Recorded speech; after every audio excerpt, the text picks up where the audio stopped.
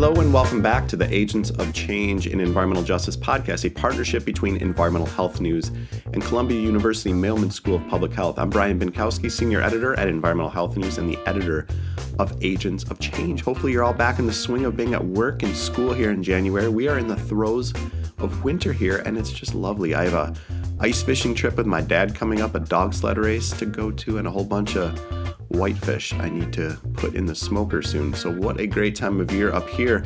In exciting program news, next week will be our first essay published from this cohort. That's right. Carolyn Ramirez writes about our troubled history with public lands and who feels safe on them. You can find that published on February 1st at ehn.org. Today I am talking to fellow Gabriel Gadsden, a PhD student of environmental sciences at Yale University School of the Environment. We talk about the fascinating intersection of rodent infestations and energy justice, how we can simultaneously tackle both, and how his golf game is going. Enjoy.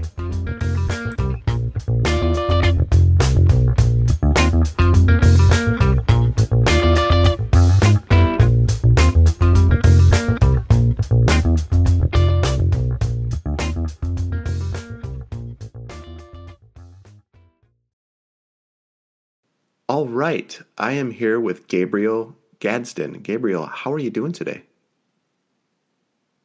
I'm doing great. It's very exciting to be on the podcast. Obviously, we've gotten some time to hang out with each other and learn a little bit about each other. And so to, bridge that conversation further is exciting. And hopefully, people listen to it and take something away from our conversation today. Yes, hopefully people do listen to it. That's an important part of this. And I know that people will and are listening right now. So that's good to know. And Gabriel, where are you today? Where are you talking to us from? I'm in New Haven, Connecticut, in the basement of Croon in my office. My advisor said that doesn't look like I live in it too much, which I don't know is a good thing or a bad thing, depending on your take on academia, being a grad student. Funny, or not even funny, but we just had our first snowstorm in New Haven, but it's already gone. Already gone. Came and went, hey? Yeah, already gone, indeed. When our snow comes here, it doesn't leave till May. So we just keep stacking it and stacking it on top of old snow, which I like. It is a good thing for us to have that. So speaking of place, if you've listened to the podcast, you know I like to go back to the beginning before we talk about the exciting stuff you're working on now. So tell me about Haiti. I hope I'm pronouncing that right. The historically black community in Durham, North Carolina, where you grew up. Yeah, no, so Haiti, and don't feel bad because I feel like everybody gets it wrong when they first read it. It does read like Haiti, but it is Haiti. It is the black section of, I would say more like center southern Durham. There's actually a Haiti Historic Center, which kind of documents both a congregation space, but also a area that documents the history of that area. So it kind of runs between Fayetteville Street and Highway 55. North Carolina Central is around there. A lot of black businesses. The North Carolina Mutual Insurance Company is kind of connected to the Haiti Center. A lot of black elementary and middle schools. So Pearsontown, Fayetteville Street Elementary Lab School, which I went to. Shepherd Middle School is around there. So a hub of, black entrepreneurs and academia, educators kind of in that area, putting roots down. And that's where a lot of my family grew up in North Carolina. And I'm guessing that Haiti, since you grew up there as a child, you don't know any different, right? I mean, when you're a child, wherever you grow up, that's what you know. But what can you kind of piece together from growing up there, maybe how it affected you now or in your youth? But maybe not outside so much of Haiti. In my family, my dad was always big on, understanding the history of where we're coming from, ancestors and whatnot, understanding the history of Durham. He was there when he was a child while his mother was in grad school at UNC in public health, while his dad was in law school as well. And so, he got to see Durham and Haiti in a very different light. And so, just kind of understanding that, by the time that I was being reared in North Carolina, North Carolina Mutual had, closed down its doors. And so that's kind of, you can see in a lot of black areas of cities, there's this really, steep incline of entrepreneurship and whatnot. And then there's a decline, whatever reason, whether there's a highway being built, just kind of disinvestment into an area. It still had a lot of the history and the roots was still there, but it wasn't maybe as bustling as it would have been in maybe the 50s, 60s. And where and how did science enter your life? Yeah, I was most excited about this question, and I kind of mulled over it, thinking about it. I think that for me, science was always a part of my trajectory, as it was a part of my life. And so, I'll say this, growing up, I was diagnosed with a speech impediment that was in part because I couldn't hear, and I still can't hear out of my right ear. And so, not being able to talk to kids and not really being able to hear anybody, I kind of stayed in my own head, stayed to myself. But, when you're wandering, devoid of interaction with other kids, you find other things to interact with. And so my first thing was rocks. Loved them, loved how they looked, cleaned them, put them in buckets and had this rock collection. And so, first thing was geology for me. And then I got a little bit older, and then it became PBS. So I was watching Zoom and learning about chemistry. Didn't know it was chemistry at the time. But they were adding baking soda and sodium chloride and making gases. And so I would go into my parents' bathroom, probably wasted about $200 worth of product throughout that time period. And I was mixing Vitalis and Listerine and alcohol and hoping that I was going to make a discovery of some new chemical, some new gas. My mom had a bachelor's degree from North Carolina Central University. That was her first degree from there. And, she said to me, don't mix ammonia and bleach.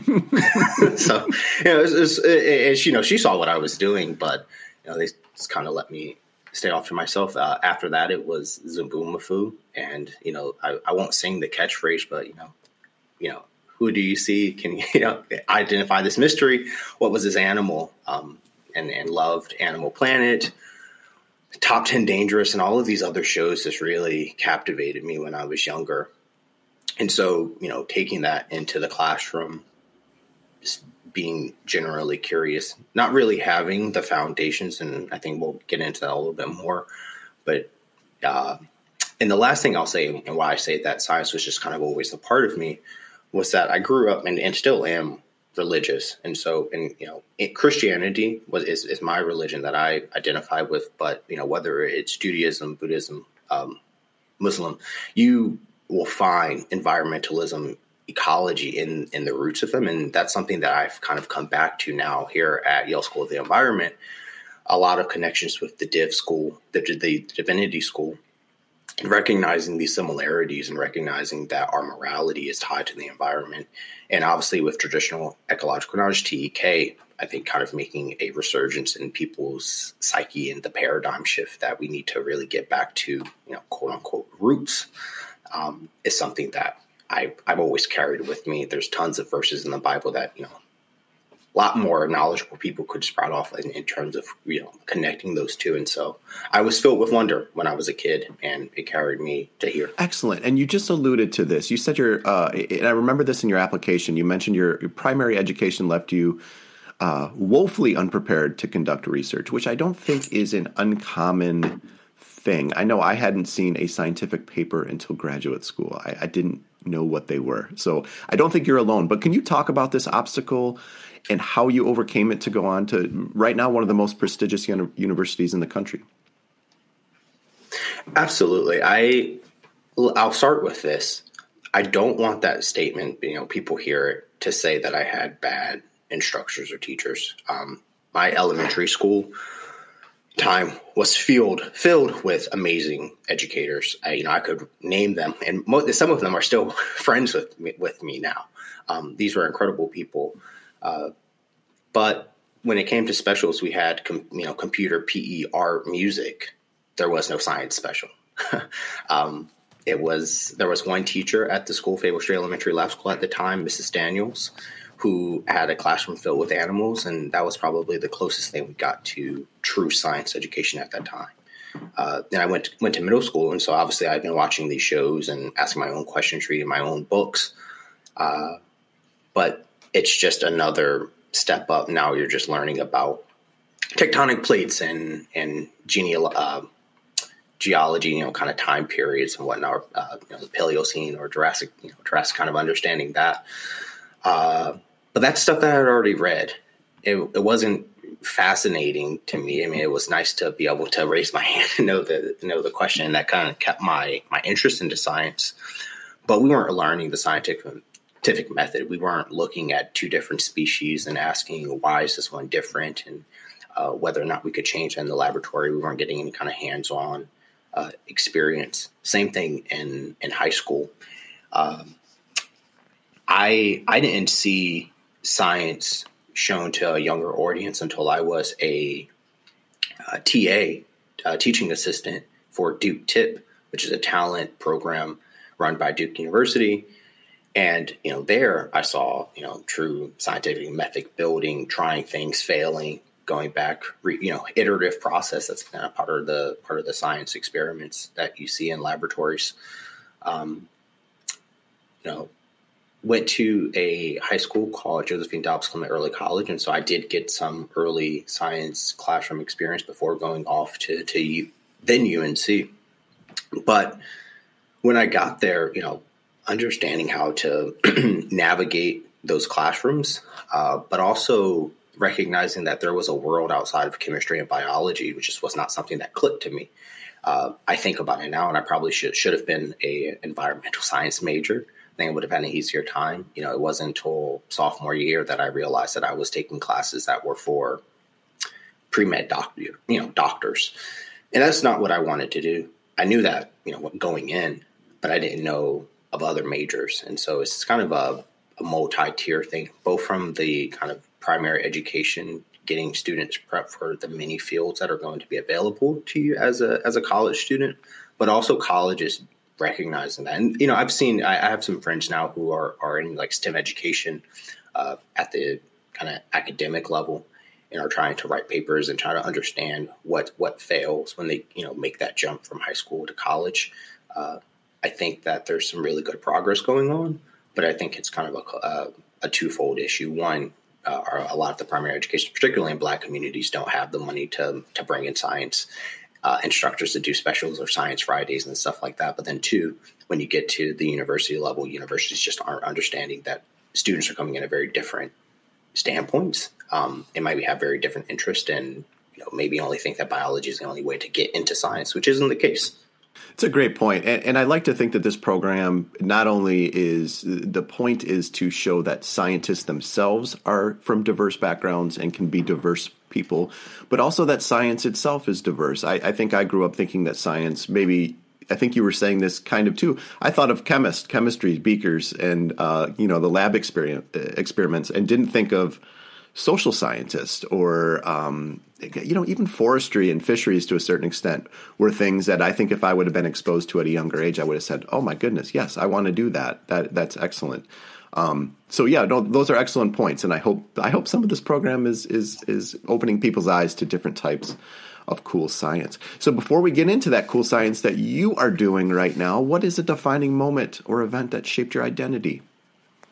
So from a science standpoint, when I was an intern with the Applied Wildlife Ecology Lab with Dr. Naima Harris at the University of Michigan, at the time was the first time going and doing kind of forested wildlife ecology field work. And I remember going into the forest and, kind of seeing the light beams and hot and sweaty, and had just climbed a hill and gone through the thicket. And I kind of emerged into this field and felt a spiritual connection, a birthing, it was truly a moment of great pleasure for me to knowing that I had finally done that, and what I felt like my life was supposed to be like was going out and collecting data and trying to then come back and share that data with people. From a more personal standpoint, maybe my parents would have a different story. I know the story my dad would tell. For me, it was maybe a devotional. I was actually dedicated to God when I was 7. And I feel like I was always a good kid. I felt like I always had this connection. We talked about it a little bit earlier. But for me, it was this recognition that I'm humbling experience to know that I'm just a small dot in this great big world, and a lot of it that we don't understand, and that we have faith in it. We have faith in science, right? That we'll learn some of our answers, and we have faith in our religions. We have faith in humanity and our people. I think that was a moment, being very young and actually just realizing that I'm just a dot in this, kind of vastness, but I could make a difference. Clearly, people felt like I was making a difference in their lives within that congregation. And so I think I can make a difference in this world in whatever capacity I am. I've tried to carry that with me. Excellent. That's an excellent couple of moments. And let's get into some of the research you're doing now in making that difference. And so I've had the good fortune to not only talk to you when you applied for this program, but we met in Philadelphia and talked about your research. So some of this I know, but some I don't. And I find it fascinating. So as you put it, it's kind of at the intersection of human health, wildlife, and energy justice. So can you just off the top tell us how these three fields merge in your research? How does it merge? It started when I was back being an intern and walking through the forest with my advisor, Dr. Harrison, starting to ask questions about society and how all this, what it really meant when it boiled down to it. Again, my dad and mom, and instilled in me, we need to stand up for what we think is right. Being just and being fair and morality. Science was the path that I was taking. It wasn't like I was going to go to law school, though my dad might still think that's a possibility. And the questions in ecology just weren't there. At that time, I don't think ecology, this was, back in 2016, 17, I don't think that they had really kind of saw that ecology could really be tied to social justice or social equity. And at that point, really grateful that Dr. Harris kind of saw that and wants people to be great. I was just like, well, you should probably go into environmental science. She had a friend, Dr. Tony Reams, who was at the time taking on students who does energy justice work. And I kind of made that pivot and knew at the time that it was a hard pivot. But it worked out. And I just had a text message kind of chat with Tony and just, still believes in me, still thinks that the ideas are great and going to continue to do good things. But there I was able to actually collect data that was directly tied or more visceral for people doing air quality data and efficient housing. And so environmental justice is, public health. Public health is epidemiology. And, all these things kind of merge and mix together. And so recognizing that people were living in inefficient housing and then had bad health, having this background in ecology with wildlife, and how as the story goes, I was reading energy justice papers and I was reading wildlife papers, and I thought to myself, oh, foxes and other things like raccoons and bats live in people's homes. How do they get into those homes though? And then the literature, they talk about these gaps in the foundation and inefficient, walls, and so there's no insulation, so it becomes basically just a nesting place for wildlife. And I thought, oh wow, it's pretty interesting. And lo and behold, there wasn't a lot of data on it. Now I can certainly talk more about the literature that is there, but at the time, and still to a large degree, there is not any hard data about housing quality and wildlife and health, and putting those two together. Even though wildlife, they carry zoonotic diseases that can be obviously transmissible to humans that make us sick, and so it kind of becomes this double jeopardy of, if you have wildlife that are in your house carrying diseases and you're already in poorer health because of your inefficient housing, what that could mean for public health crises, and kind of being cost effective if there's a solution to multiple things, we should probably champion that solution. And I have to thank Dr. Grove for that. Was it urban ecology class that I just was a teaching fellow for? Understanding this complex nature of problems, and if we don't think complex, that they are complex problems, and there's multiple ways of entering the issue, then we're not going to get very far. And just on the ground level, what does this research look like? How do you conduct a study that examines both energy inefficiency and rodents? Yeah, so as a first year PhD student, or someone trying to get into grad school, I thought I was going to save the world in a day. I knew it wasn't realistic, but we have unlimited supply of wonder, right? I thought I was going to talk to some people in Philadelphia. They were going to let me into the house. We were going to get all this money and do home energy scores, HESs, and then we were going to trap inside, and then we were going to retrofit with another $15,000 and then do a before and after, but a control trial. None of that happened. Well, it didn't happen yet. We're still optimistic that some of those things will happen in time, and hopefully, the funders who are listening to this will recognize the importance of this work.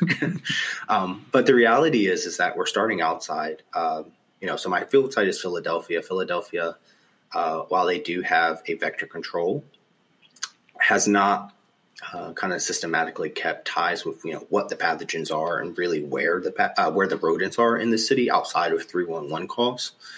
And so hopefully working with them to get them just kind of more data. Where are the rodents in the city, I think, is kind of the first question. And what environmental variables, both, trash receptacles, park size, trash on the street, housing, type of housing stock, is attributing, rodent populations, or is increasing or decreasing rodent populations. Excuse me. I think that's the first step. And then the second step is to then, as we're in these neighborhoods collecting rodents, making contacts. Hopefully, I have a meeting tomorrow with Block 57 Blocks, which is a gun violence advocacy kind of research group out at the DA's office in Philadelphia, recognizing that some of these issues with what is attracting rodents in cities actually kind of also could mitigate or increase gun violence. And so I say that to say you work with people who are already doing great work in the city on different issues, Philly Thrive and other folks that are doing EJ work. And hopefully by those connections and those collaborations, then they will say, oh, yes, this person would love to talk to you about this research. And that's how we're going to get into homes. So to zoom out, we're talking about cracks in the foundation or problems in the home that are first leading to energy inefficiency. So maybe your bills are higher, your house isn't as warm, your house isn't as cool. And then the second part of that is rodents are able to get in. And what kind of diseases or health problems are we talking about when we think about rodents getting into people's homes? So first is childhood asthma, allergens that are already, so, if you're in a low income area, you likely maybe have some type of power plant or some type of industry that's near you. So you already have those pollutants getting into your home more because it's inefficient. Or for whatever reason, you have higher rates of asthma. And now you add on allergen load from mice and rats. So that's going to be exacerbated. So, more ER trips, more money spent on inhalers and other types of treatments. There's also the issue of leptospirosis, which and hantavirus, that's, more in the West right now. And I'm not going to get into kind of the funding debacles of funding that research in cities or in other areas outside of the West. But certainly those are kind of the two main ones. There's also typhus, plague is still in these rodents. And I have to imagine that there's a mental health stress component to this. There's social there's social stress. I mean, the idea maybe you don't want to invite people into your home when you have an infestation. So I can see this kind of spider webbing outside of the very acute physical illnesses into mental and social struggles. So I don't want to place blame here, and I know this is probably a large issue with some historical roots. But who's to blame? Why has this historically been a blind spot for regulators, housing officials, and others? 1950s was a really big time. I don't know the researcher's first name, but Davies, I believe is his last name. Did a lot of work in Baltimore. There's a lot of really great case studies in Budapest and some other cities that have like kind of rat-proof towns, and brought population levels of rats down to less than 1% of their historic numbers. Even in Philadelphia in the 1940s, they had their first really big campaign about getting rid of rodents. And then in the 1960s, the mayor kind of created the rat control group. And that rat control group, said, that we will not take a job if you do not seal up all the cracks in your home. Essentially, back then, maybe they didn't think about it as energy efficiency of sealing up your envelope, and the energy scholars will, get that, but it makes sense. But life happens, policy change, turnover. It's a lot easier to say, put out bait blocks and rodent trapping than to actually do systemic change. We see that time and time and again. Actually solving an issue takes coordinated efforts between many different factors, from public health to housing and development to parks and rec, all coming together at that table. And cities are not willing to make that choice, at least in America right now. Major cities. I'm not going to bash on any politician, but if you follow New York politics, you would have already seen like a rat czar job posting recently. And the reality is, all the memes were, Charlie Day from Always Sunny in Philadelphia kind of with this kind of mace bat-like situation that's going to go and, get rid of all the rodents. And that's not going to work. It's not just sanitation. It's not just sealing up the home. And it's not just getting rid of vacant lots. It's all of those things at once, across a large scale in a city. And so until we're ready to put up that money, allow natural predators into our cities and kind of coexist with nature in a healthy way, then I don't think that, so, really comes down to is political will and resource allocation.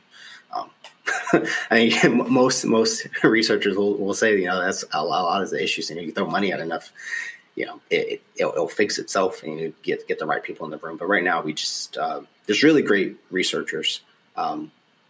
Jason Munchie, I'm drawing a blank, but even Marieke Rosenbaum. These are people who are doing rodent research right now, and certainly know more than I do. But I think would advocate the same thing, that it is you have to have this team of teams.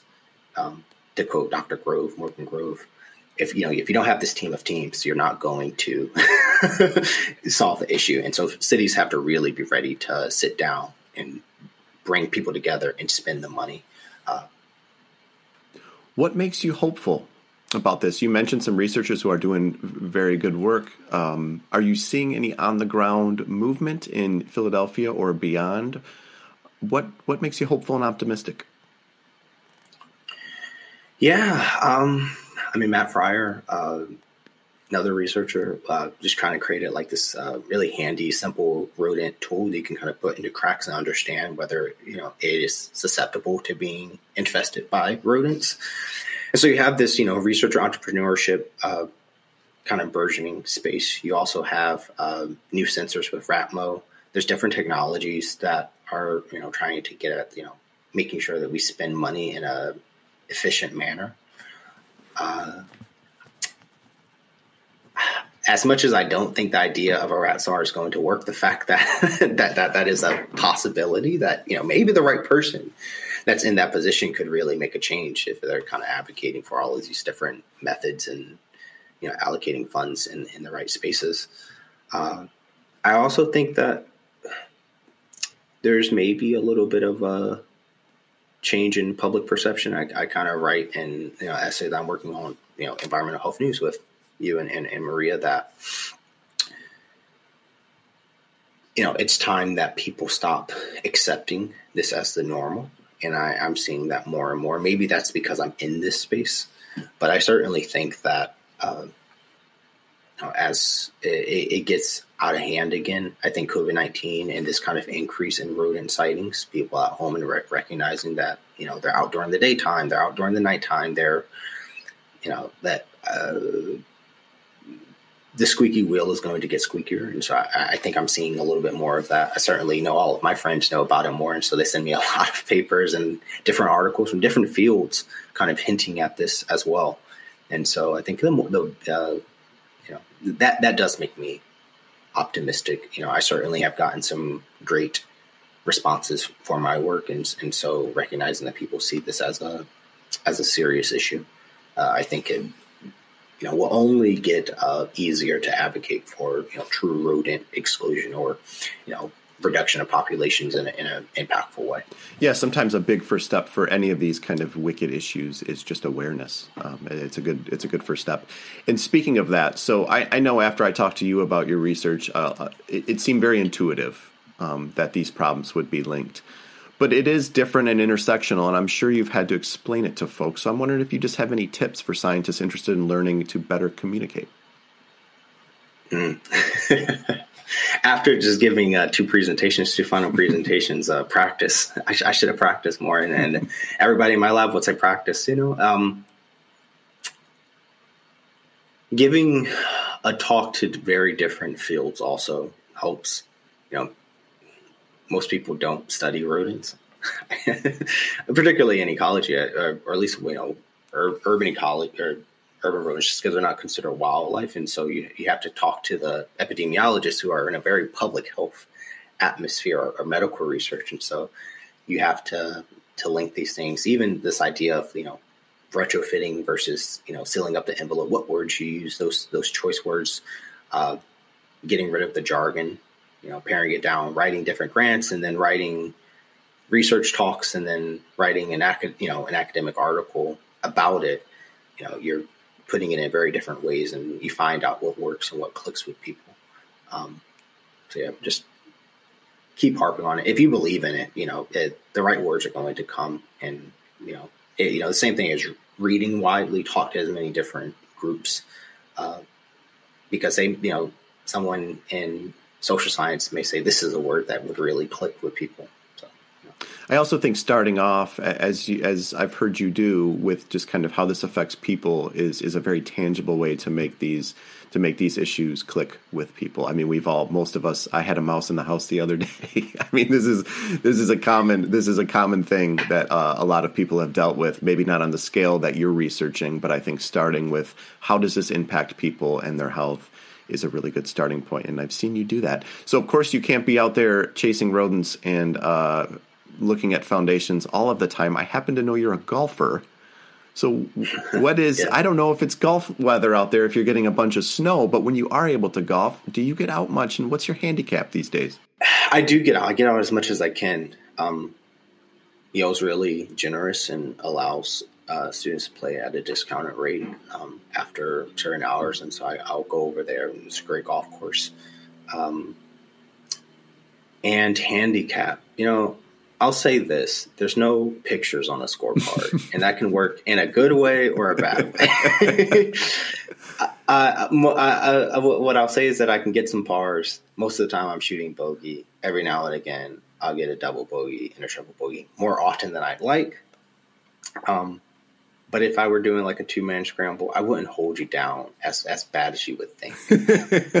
Before we get you out of here today, I have 3 rapid fire questions that are supposed to be fun. Hopefully they are fun, where you can just answer with one word or a phrase. So the first one is, what was the highlight of the past year for you?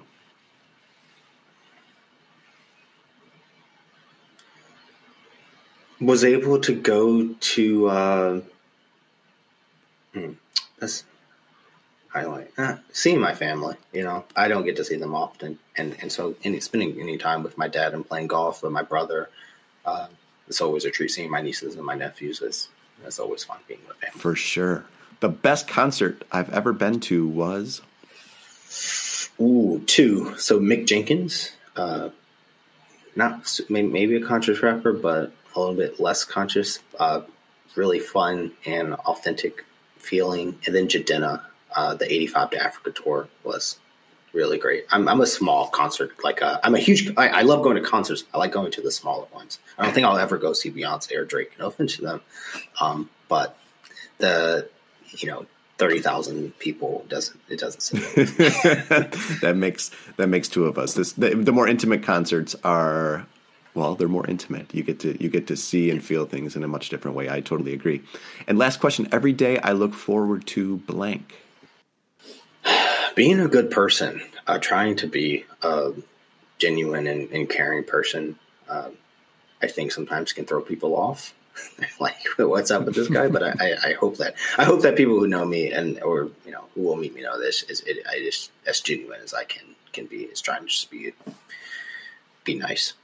Boy, I sure hope being kind doesn't spark too much skepticism among people in your life or beyond, because it's something I felt from you, and I think it's a good thing. We should all be kind and genuine. So, last question I've been asking everybody: what is the last book that you read for fun? Last book I read for fun. I pulled them up so I wouldn't butcher their names. So the one that I actually just finished was The AIDS Disaster, The Failure of Organizations in New York and the Nation. Great book. Quite old at this point. 1990 was published, but still is very salient, particularly because of the COVID-19, the climate disaster. I mean, you name it. There's a lack of coordination and whatnot. So yeah, go get that. And that was like a free book laying around that I just picked up from the EB department. And then the other book is Fighting the Good Fight, the militarization of the civil rights movement. And so I'm currently reading that. And I've had some really good conversations because there's something to be said about whether or not we should be using this language. Is it helpful? Is it actually more harmful because of, traumatic kind of imagery that comes with militarization? I'm still debating that myself, but I certainly find it a thought-provoking book, if not a bit challenging for some to kind of wrap their heads around. So I've been asking people, that's my question now at talks. Hey, should we be using this language? Is it helpful to take that militarization of civil rights to the militarization of climate justice? And whether or not these campaigns and precision and training and communications, those types of things that make campaigns go well, should be co-opted. Excellent. Sounds like a thought-provoking book. And speaking of thought-provoking, you can find Gabriel's essay soon out on ehn.org, where you can learn more about his research. And we'll be sure to get that in front of readers and listeners. Gabriel, thank you so much for doing this today. It's a pleasure having you in the program. Thank you so much. Have a wonderful day, and thank you everybody who's listening.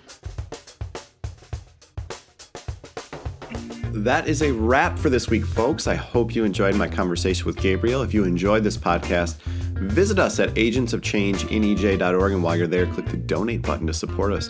You can also find Agents of Change on Twitter and Instagram, and please follow us on Spotify, iTunes, or Stitcher, wherever you get your podcast. And please rate, review, subscribe, all those things that people do. Tell your friends about it. We would love to have more of you join us here every 2 weeks. This podcast was written, recorded, produced, and edited by me with outreach, scheduling, and support from the rest of the team. Dr. Amizoda, Dr. Yoshida Ornelas Van Horn, Dr. Vina Singla, Dr. Max Ong, Dr. Lariah Edwards, Summer Ahmad, and Maria Paula Rubiano. Our music is Now Sun by Poddington Bear. Email us at agentsofchangeinej@gmail.com and sign up for our monthly newsletter at the program homepage. Thank you so much for joining us. We hope to keep these important conversations on diversity in science and health going. Join me next time when I speak to fellow Marissa Chan, a PhD student in population health sciences in the Department of Environmental Health at Harvard T.H. Chan School of Public Health. Have a great week, folks.